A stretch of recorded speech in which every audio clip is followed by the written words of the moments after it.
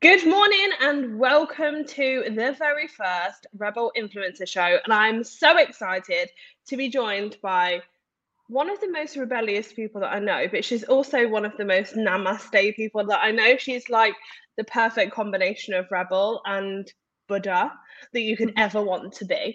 So, a little intro. I am going to read this because I did ask her for 2 sentences and there's probably 5.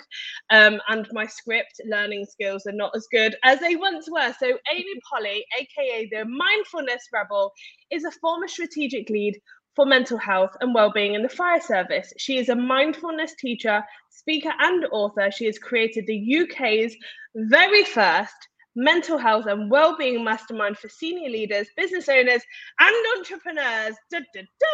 Here she is, the amazing Amy Polly. Congratulations. We love you. We adore you. And I'm so grateful to have you here.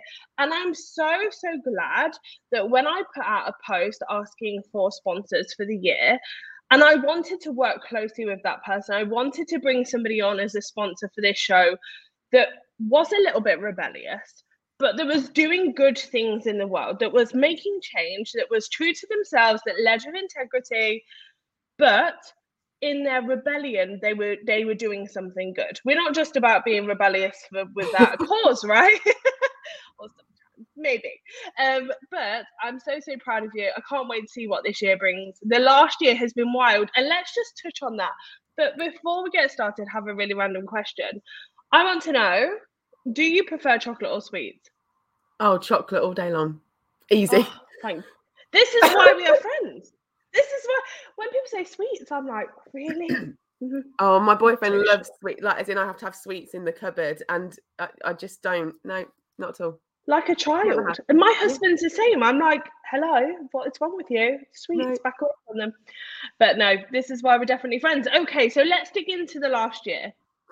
Before we start talking about mindfulness, you were just telling me about your year, what you've been up to. And it is a little bit wild. And it could be deemed as like, what the fuck are you doing, Amy? Like, have you lost your damn mind? So let's dig into that. Obviously, as comfortable as you are to share certain points of you know me, babe. What are boundaries? I'm just like, yeah. Okay. We don't have boundaries. Fuck it, let's do it. So I think it helps people, It does. It definitely does. So talk to me about the last year and what that's looked like for you. Where shall I start? All jokes aside, I think sometimes we get ourselves into a situation that we think is what we should be doing, and that can come from expectations of yourself, of society, of family, of people around you, and I think it's sometimes hard to see when you're in a situation that actually I'm not happy, I can change it. And it took me a while, and let's bear in mind we're in a pandemic, in house arrest almost, in a situation that maybe you're not happy in. And I just kept going over in my head. I'm a very self-aware person because of what I do and what I practice. And I was sitting there, I just kept saying to myself, I don't feel happy. I'm not happy. And if I'm saying that again and again in my head, like there's something wrong. So it took a while because, me and my ex had a child. He was 2. And that's what I thought that I wanted. Now, he's an amazing dad. He is supposed to be the father of my child. That's all good. But were we happy? Absolutely not. And that, I think, was the catalyst to changing everything. And I think the pandemic for a lot of people made people realize what they actually did want, and that life's too short. And that's definitely what happened for me. So we made the decision to part our ways. Co-parenting's going okay. It's all good. But as I did that, obviously, I'm moving house. My child's living in 2 houses. I'm also struggling with work, having looking after a toddler. A lot of time on my own during the pandemic. I was still working for the fire service. I was having my mindfulness for mums courses in the evenings, and I just, slowly reached burnout. I did reach burnout, and I said to my boss one day, I can't carry on. Also bearing in mind, since having my child, I hadn't felt okay. I had postnatal anxiety. I've never had anxiety in my life about anything. And even when I was struggling with that, you could have put me on a stage in front of 1,000 people to talk about my shit, and I would have done it. But asked me to go to a soft play on my own with my kid, not a chance in hell. So all these things were happening. I got signed off work in the end because I just needed to I was just looking at a computer screen and I couldn't do my work. So I just decided that this is not what I want to do anymore, because even the thought of going back was not exciting me. At that point, I was head of finance, property and payroll. I wasn't just the strategic lead for mental health and wellbeing. I was also looking after the finance department, the property department, because I am an accountant, have been for nearly 20 years, not anymore. She's the hottest accountant I know, literally. She's like sex on legs when it comes to accounting. Just saying. Just saying, the pinkest accountant you've ever seen. No grey suits here. So yeah, and you know, that conversation happened, and I made a decision to leave my job and pursue my career, my business, in mindfulness and mental health. So in the space of that year, I left my relationship. I decided to leave the property ladder. I sacked off the mortgage. I have this lodge now that is mine and Jackson's for now, 15 years. No one can take it away from me. I haven't got a mortgage. That's what I wanted. I'd written that down so many times. And so here I am now. I've got a new boyfriend and he's amazing. And just all these things that you think can't possibly happen. Like, how am I not going to have a mortgage? How am I going to live on my own? How am I going to find love? How am I going to run a business? Well, you fucking do, because you just have to follow your heart and your gut and just know that it's your life, your one life. Like, do the thing. Do the thing. It's not always easy. My God, it's not always easy. Really? Do the thing. Can we just rewind a little bit to your postnatal anxiety? Because I didn't know that about you, obviously, but I found it wildly fascinating that we don't talk about that at all. You hear about postnatal depression, and obviously we now hear about dads having postnatal depression. But postnatal anxiety, it really got me thinking. I don't think I've ever heard anybody talk about it. But actually, I can understand it. I never heard it before. Yeah. I never heard that. I never heard that before. Is it what is it? Like, how does that take over? How does that show itself? So let's just put it out there. People say trigger warnings, not trigger warnings, and all that sort of stuff. But I think it's important. I'm going to speak briefly about what it was like to experience that. So if people want to just, not listen to this bit, but I couldn't taste my food. It was like cardboard. I couldn't stop crying. I was having heart palpitations when I was walking down the street if he was crying. And this is in my village, not out in town or anything like that. I was crying over the sink when I was making a bottle. I was constantly having my mum at the house because I didn't want to be on my own. So many layers to it. And obviously over time it started to get better, but he's 3 now. And we only went out for lunch on our own a few weeks ago. I posted about it on my Instagram. I think you probably saw it. Just quite touched me in so many ways. And obviously we've been out and about, but my mum would always be there, or my ex would always be there. But actually to go out on my own with him, I honestly felt like an actual weight was lifted from my body. And now I feel like the world is my oyster, but it took time for me to get there. And sometimes you just have to give yourself time. There was no quick fix for that. And I could have many conversations with my mum. I went and saw a therapist last year, and I just had to give myself time. There was no quick fix for it. It just had to come with practice and just keep trying. The birth wasn't the best, but it was just getting through those barriers. And once you overcome one, the next one's easier. But like I say, nobody talks about postnatal anxiety, really. They do more now, but I'd never really heard of it. And when I put that post on my Instagram, I cannot tell you how many messages I got in my inbox from people who had been dealing with the same thing, but not even knew it was a thing. So many. And that for me is what creates real change. And I talked, just to give you an example, yesterday I talked about debt that I'd been in and how it affected me for the last 9 years. And everyone's like, oh my God, thank you for talking about it. And for me, it's like, well, why wouldn't I talk about it? It's like, in society, we're expected to not talk about our problems, right? Don't talk about them because, what will people think? And it's like, do people not realize that the more we have conversations about these things, the easier it becomes for other people, and they then realize that they're not alone, and having that I'm not alone moment actually can make a massive difference in people's lives, which is why we need to have these open and honest conversations, even if they're not always easy, because it does bring up emotions in us. And even thinking back to my eldest is nearly 18, which just freaks me out at the thought. Really. When I first had him, I just turned 18, and I remember being like, what the fuck do I do with this baby? Like, I wasn't depressed and I wasn't overly anxious, but I was overwhelmed. Like, I was really overwhelmed. And Lee had gone to work and he was 17 and we'd got a house by ourselves. And I'm just looking at Kian, and I'd never been around babies, and looking at him like, what do I do? Like, what do I do with you? And that feels overwhelming. Now I have almost 6 children, and I know what I'm doing at this point. I'm just like adding them under my armpits, carrying them around, like it's all good. But in that moment, it felt lonely. It felt very vulnerable. I felt very out of my depth. And, like, just, read a parenting book. That does not prepare you in any way, shape or form for the reality that is parenting. And you know what, Leona, I think that, so before I had Jackson, we had a miscarriage, and I said to a couple of my best friends that I've been friends with for a long time, obviously I told them about it. I am a very open person. I talk about anything, but I told them what had happened. And one of my best friends that I've known since she was 17 said to me, oh yeah, that happened before I had her first child. I had no idea. She went through that and I didn't even know. Only then when I had the experience did we share it. And it's like that with so many different things. I hosted a pod on the Peanut app the other day, the parenting app.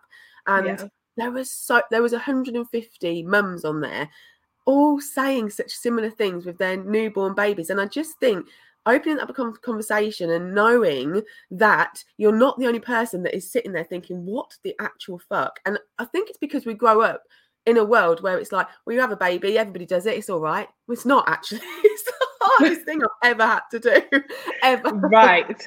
I mean, really, and there's a degree of it doesn't get that much easier. As having an 18-year-old or having a nearly 18-year-old, the worries are different to when they're tiny. And I'm yet to reach a point where I'm like, oh, I'm not worried anymore. Like, life is good. I still freak out every Friday and Saturday and Sunday and Monday when he goes out drinking. And I'm like checking his WhatsApp to see if he's alive and been online, and he spends all day in bed over the weekend, and I'm like texting him, are you alive? Just can you give me one sign that you're alive? He's like, yes, I'm alive, Mum. And I'm like, okay, good, I can relax now. So let's talk about mindfulness, because mindfulness, in my opinion, has become a thing, right? It's become, I'm at risk of pissing people off here, but I'm going to say it's become a little bit trendy. And for me, it's not about the trend. It's about what you do with it and how you implement it into your life. I don't know how you feel about that, but that's the way I feel. It's everybody's become a mindfulness expert because it's a trendy thing to do, like coaching. It's a bit like coaching, right? It's one of those things. How has that felt for you when you have such a passion for it? What does this industry bring for you? There's layers to this. Like, ultimately, I don't really give a shit because I know that the way I do it is good. Really? So it's all right. But I think one of the things, right, it comes back to this for me with the trending stuff. It's good that it's trending. Yeah, it's a little bit annoying because sometimes it's probably not done in quite the right way. Well, it's not done in quite the right way, but it's trending. So that's a good thing, because if you look at any sort of toolkit or like the wheel of wellbeing that the NHS has, lots of organizations have lots of different toolkit strategies, things that explain what wellbeing means. And mindfulness, I would say about 85-90% of the time is always mentioned, and there's a reason for that, because it's magic and people think it's this woo-woo thing. It's not. It's brain training, and mindfulness is the term that it's been given, but you could call it like other things. But for me, it was life-changing, and it was life-changing for my mum, who had suffered with depression, and it's been life-changing for the people who've gone through my courses, and it really can make a huge difference to your life. And it's something that anybody and everybody can do. Obviously, there's small caveats with that. Like the other day, I was having a conversation about ADHD and meditation. That ain't always easy. I now know I have ADHD, and Really? the noise in my brain that's like doesn't go. But I can still meditate because there's different ways of doing it. So Yeah. am I happy it's trending? Yes, because that means that more people are getting help. Is it sometimes not done in quite the right way? Maybe. But does it really matter? I don't know. I think it's good to be out there, and I think more people need to do it. So for me, it was life-changing, and I want more people to experience that, really. Absolutely. And I think you touched on something that's really important, and that is your mum having depression and helping her. Now, obviously, depression, anxiety can be triggered by a chemical imbalance in the brain. I'm not a scientist and I'm no expert, but I do realize that there is a line that we as influencers, as people in this industry, as people who are working with people, potentially shouldn't cross unless we are experienced and we have the correct training. I know my line now, and I'm very good at saying, actually, this is not my area, but I can signpost you. Yeah. Where is that line? Think Where about is how that these line? people don't do that. Right, because it really concerns me that there are people that aren't trained giving advice to people who are mentally unwell. Yes. And that could be a trigger for them that you have no idea about, to them taking some action that is detrimental to them. Let's just touch on that, because that concerns me. So just a quick thing I'm going to say about the rebel thing, right? I use the word rebel not because it was always this big, loud, bolshy thing that I wanted to do. I used rebel because I wanted to go against the norm. And that doesn't always have to be loud and in your face and doing everything. It can sometimes be quiet. It just means that you're going against the norm. And I think a lot of these things are like big, bolshy, I can help you, I can do this thing, And honestly, recently, Leona, I'm glad that you've talked about it, because I've been saying it to my friends so much, but I always struggle how to approach this myself, because like I don't want to be a dick either, But having done so much mental health training and understanding the importance of signposting, and like I'm like you, I'll speak my mind, I'll say what I want to say, we'll say it the way we want to say it. However, I just have that thing in the back of my mind that people seem to not have when they're out there trying to, dare I say it, make money, where they put a list of promises that you just can't keep. And when you're talking about coaching, well-being, mindset, mental health, you can't make promises. Like my stuff always says could, can, potential benefits, things like that, because you can't make a promise. And I think there's a lot of that promising out there. I think people just need to take a moment to step back and go, actually, can I actually make this promise? Because it's not guaranteed. And people don't have that signposting. They don't do any sort of, I think if you're going to start coaching someone or meditating, you need to understand a bit about their background. Like, have they been to the doctors about anything? Have they got any pre-existing conditions? How are they feeling? Like, I think that it's important to ask those questions. And even in meditation, it really infuriates me when people say, meditate like this and meditate like that, and it'll feel like this and it'll feel like that. It's not. It's different for everyone. And just because you don't get on with sitting down in silence meditating doesn't mean you can't meditate. And I see a lot of that. There's no right or wrong way. It's just the exercise of doing it that's the benefit. And you have to take into consideration, I've had a lady on my course who is epileptic. She can't sit there and close her eyes. So therefore, I always put at the beginning of my meditations, you don't have to close your eyes. You can lie to a spot in front of you. It's just taking some consideration for different types of people and what they might be having to deal with. And there's a lack of that. There's a lack of safeguarding for people's mental health when it comes to making money out of people's mental health. I mean, really. And it's definitely why I explained at the start of all of my training. I'm, for 30 days that I just did, I touched on health, wealth, and happiness. But I am not a happiness expert. I only talk from a place of experience. So this is what's worked for me. It could potentially work for you too. However, I am not an expert. I've done some training. I have NLP training. I have trauma training. I've done mental health, first aid, but I still don't feel experienced enough to be able to help somebody through a situation that is completely out of my depth. So it's very, very important, I think, that we're pushing that message that you've got to make sure that when you are working with somebody, they are experienced and they know their stuff. And also, if you feel uncomfortable, you're prepared to walk away. You're prepared to say no. You're prepared to kind of cut the ties, because I see so many, I'm sure you do too. I see so many broken people from this industry. This industry is a coaching, mentoring, kind of supportive industry, that have been literally like scrunched up, screwed up, and kind of tossed around. And actually they come out worse than they went in. It's like, it can be very, very damaging. And for me, it's, you look at their experience, you look at what they've been able to do, look at the people they've impacted, you look at how they're, holding themselves in their own lives. And that's really, really important. Something that I want to ask you about is toxic positivity. What do you think about it?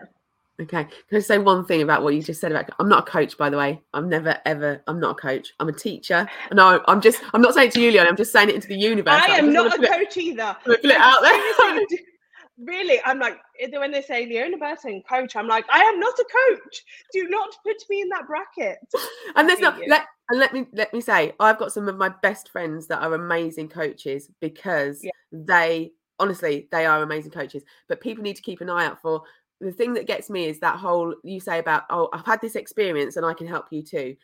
If someone's saying that, I've had this experience and I can help you too, and that's the end of the what they've got going on, ask the questions. My only concern is that some people aren't in the right frame of mind to ask the questions. They just see someone saying, I'll help you with this, and they'll fucking go in 2 feet first because they need the help.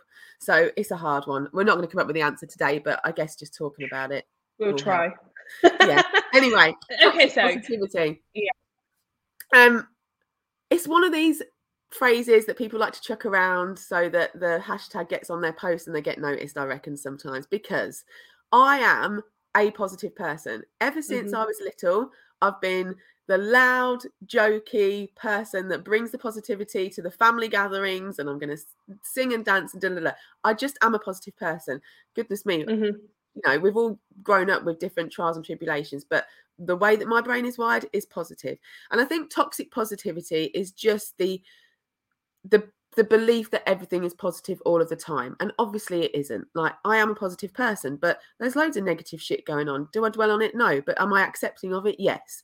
So I think toxic positivity probably was a thing. I don't think it is anymore. I think everybody's done their learning about it. I think we can all stop banging on about it now. Everybody knows that nobody's positive all the time. Everything isn't all good, and nobody's trying to mask anything. We are all going through shit most of the time, but we choose to sometimes look at that with a silver lining. It's okay. No one's burying anything. I know things are shit, but do I choose to look at it in a different way? Maybe. It's not toxic. It's the way you deal with things, and everyone's different. I love that. I think it's been no, I do. I love it. I do know what I think. It's been a really interesting few years, because I worked on myself that much. So people are like, why are you so happy all the time? Like, how's that? Because this is the only way I know how. Do you know what I mean? And it was genuinely just like, I only know this way. The one thing that I do struggle with for myself personally is affirmations.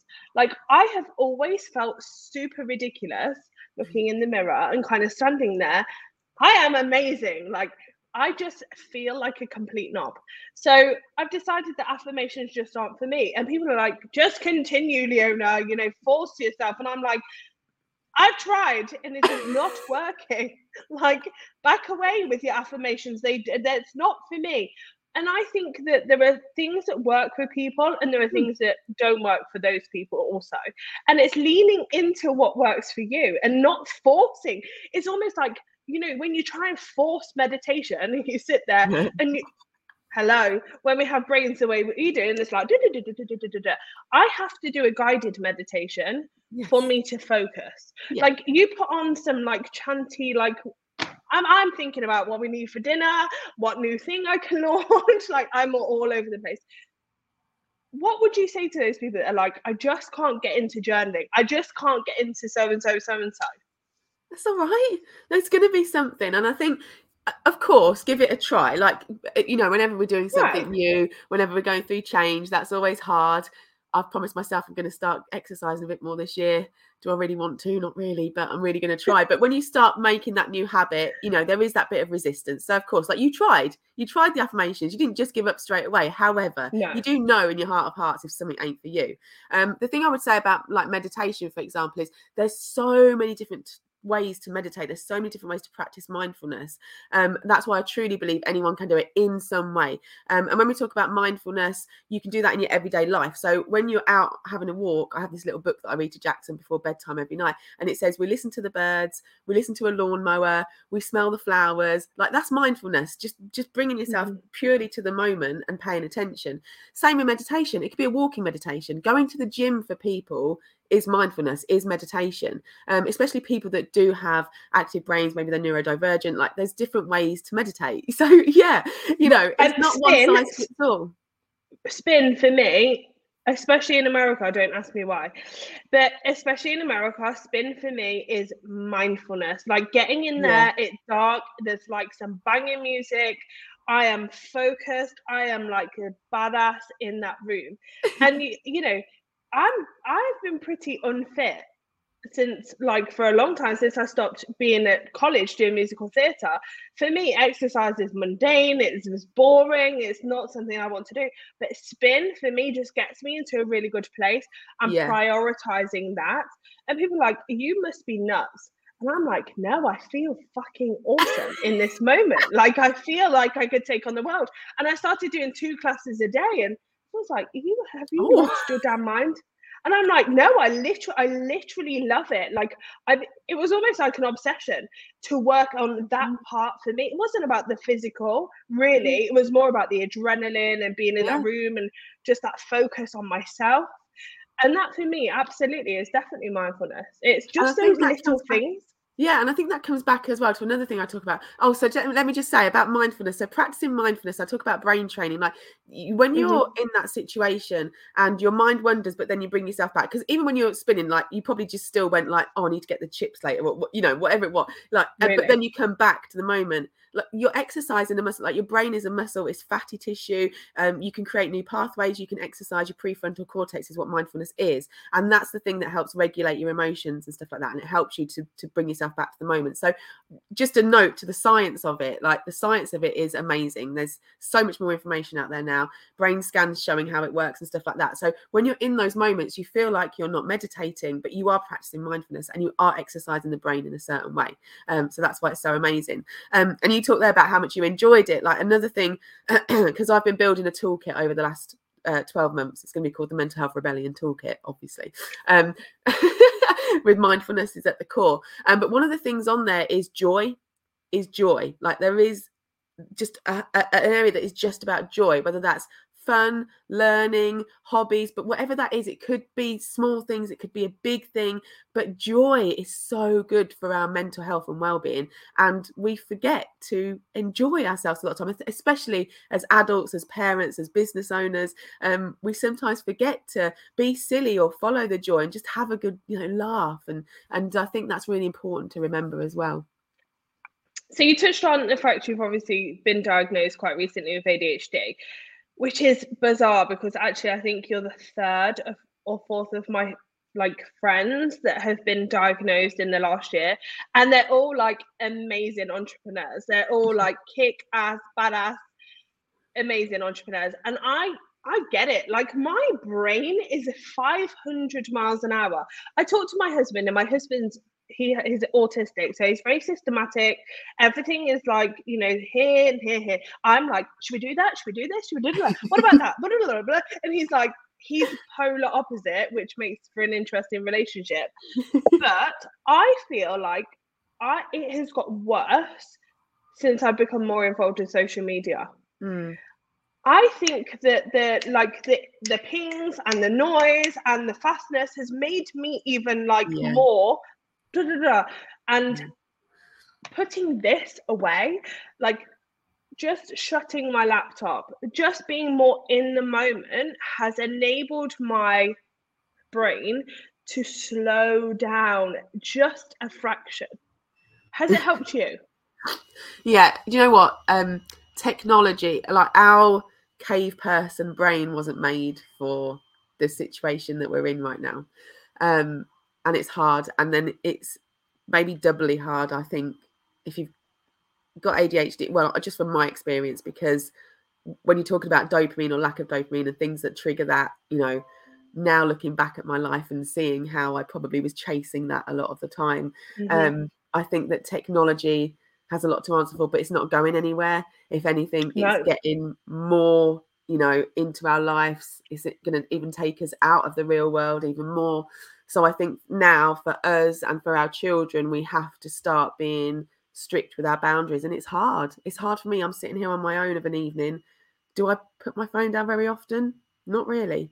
Do I constantly pause the telly when I'm trying to watch something? Well, I do that anyway, but because I'm constantly picking up my phone because the pings go off and it's that thing and it just takes your attention so easily. So I think that we just have to start setting strict boundaries, and it's hard. You know, my toddler sometimes looks at the iPad, he gets maximum time limit, and then that's it, because I notice the difference in him. But it's not going anywhere. He's 3 years old now. What's he going to have when he's older? Like, it ain't going He'd probably be walking around in some sort of different universe, quite frankly. Like, the metaverse is going to take over. We won't have real anything. It would just be an alternate world. Yeah, but you're right, putting your phone away, getting out in nature sounds hippy dippy shit. It's not. Like, put the phone away, get outside, breathe the fresh air, be connected to the stuff that we're supposed to be connected to. I was trying to get my boyfriend to hug a tree the other day. Categorically wouldn't, but I did. Feels nice. My husband would be like, what the fuck are you doing? Seriously. But I have to say, like, I'm always barefoot, always. Like, I cannot stand shoes. And that, for me, I never realized until a couple of years ago, that's just like me connecting with my, you know, with earth, with like real. And I literally love to be barefoot or in flip-flops. And it's really, really strange because I actually feel contained as a human if I have closed-toe shoes on. Like, I feel like my energy is contained. I feel suffocated in my being. And everyone thinks I'm nuts, but I'm like, look, but isn't that nice to know that about yourself? Like, I think self-awareness, you know, is really powerful. And just knowing that about yourself and noticing that thing and now going, well, this is how I'm going to deal with it. And it makes me feel better. Why the fuck not? It's your toes. Exactly, my toes, they always look good. It's fine. We're manicured and pedicured. We're good to go.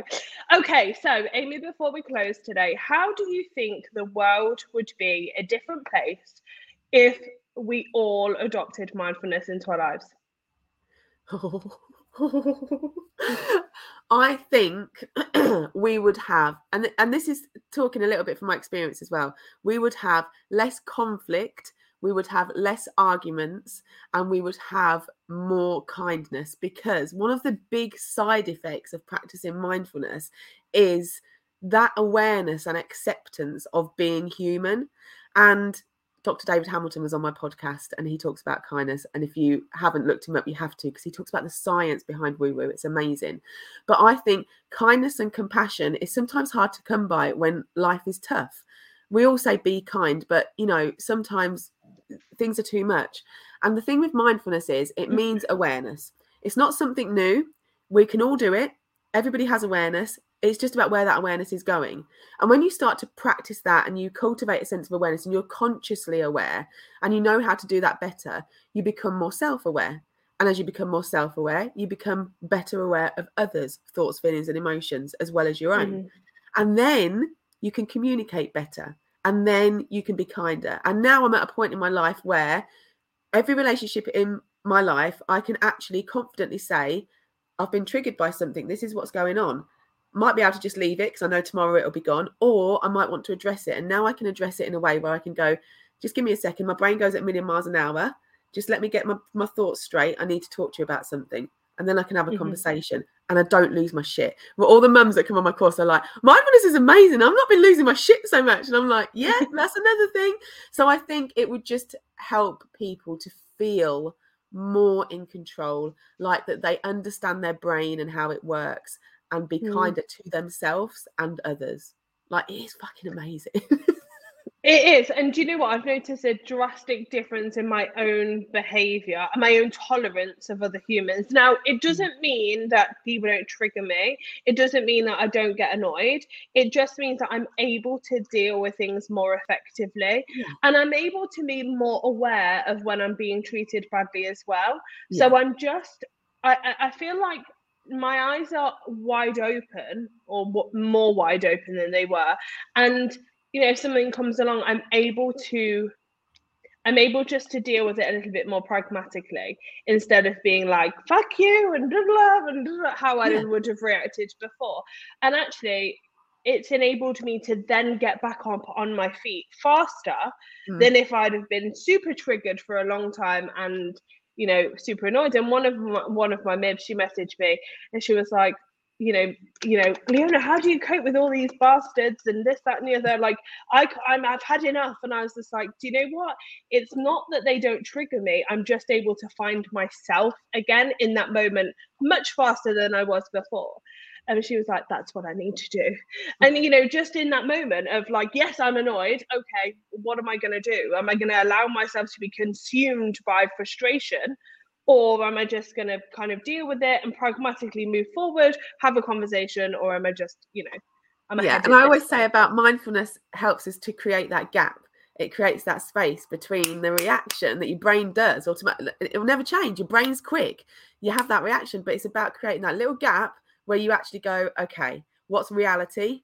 What do I actually want to do? How do I want to spend my time? How do I want to approach this? And do you know what? A lot of internet trolls would do good to practice a bit of mindfulness, so they have that gap before they get on the keyboard. Maybe we should send them your link. Maybe that's the way forward. Okay, so if there was any community or person or anything, anybody that you could help with mindfulness in this moment, who would it be? Small business owners and entrepreneurs, because there's a distinct lack of support. If coming from an organization where I wrote the wellbeing strategy and having the time to be able to do that and provide that, it made me very aware of all of the people around me, because I have a network of good friends that are business owners and entrepreneurs that they've got nothing pretty much. Who's creating their mental health and wellbeing strategy? Who is giving them the time and space to look after their mental health? They've got marketers, they've got accountants, they've got, PR, they've got social media. Who's actually helping them to do that? So that's who it is. That's where my focus is for this year. And that's why I want to create the mastermind, because I think we need a network of people that understand each other and can take the time for their mental health and wellbeing, and that not be a weird thing. Like, your business will thrive if you thrive.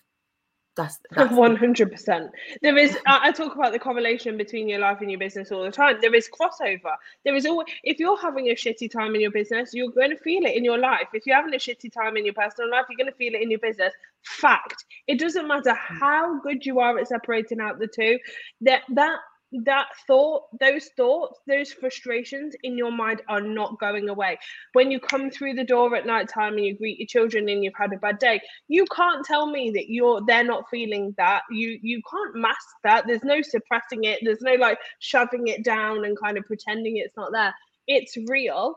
And people don't talk about that enough. And people don't talk about the struggles that you face in business enough, because we all face them. They happen to the best of us. So it's just identifying that is normal, and you are perfectly normal to feel frustrated. You're perfectly normal to hate the tax man. I'm sorry, I know you're an accountant, but I'm not anymore. It's fine. We don't like the tax man or the VAT man. He's even worse. Like, he really sucks. So those things are really, really important. Where can people find you, Amy? Like, reel off the places, because everybody needs to know about you. So Instagram's where I spend most of my time, because I love it. So I'm at This Is Amy Polly. My Facebook page is Amy Polly, the Mindfulness Rebel, and my website is amypolly.com. There you go. Amy, it's been a pleasure as always. Do go check out the Mindfulness Rebel. She is a rebel at heart. She's an amazing mum, an amazing woman, an amazing spokesperson for people all around the world. And we have the pleasure of spending the next year talking about you, which I'm very excited about. Thank you so much for joining me today, Amy Polly, ladies and gents. Bye.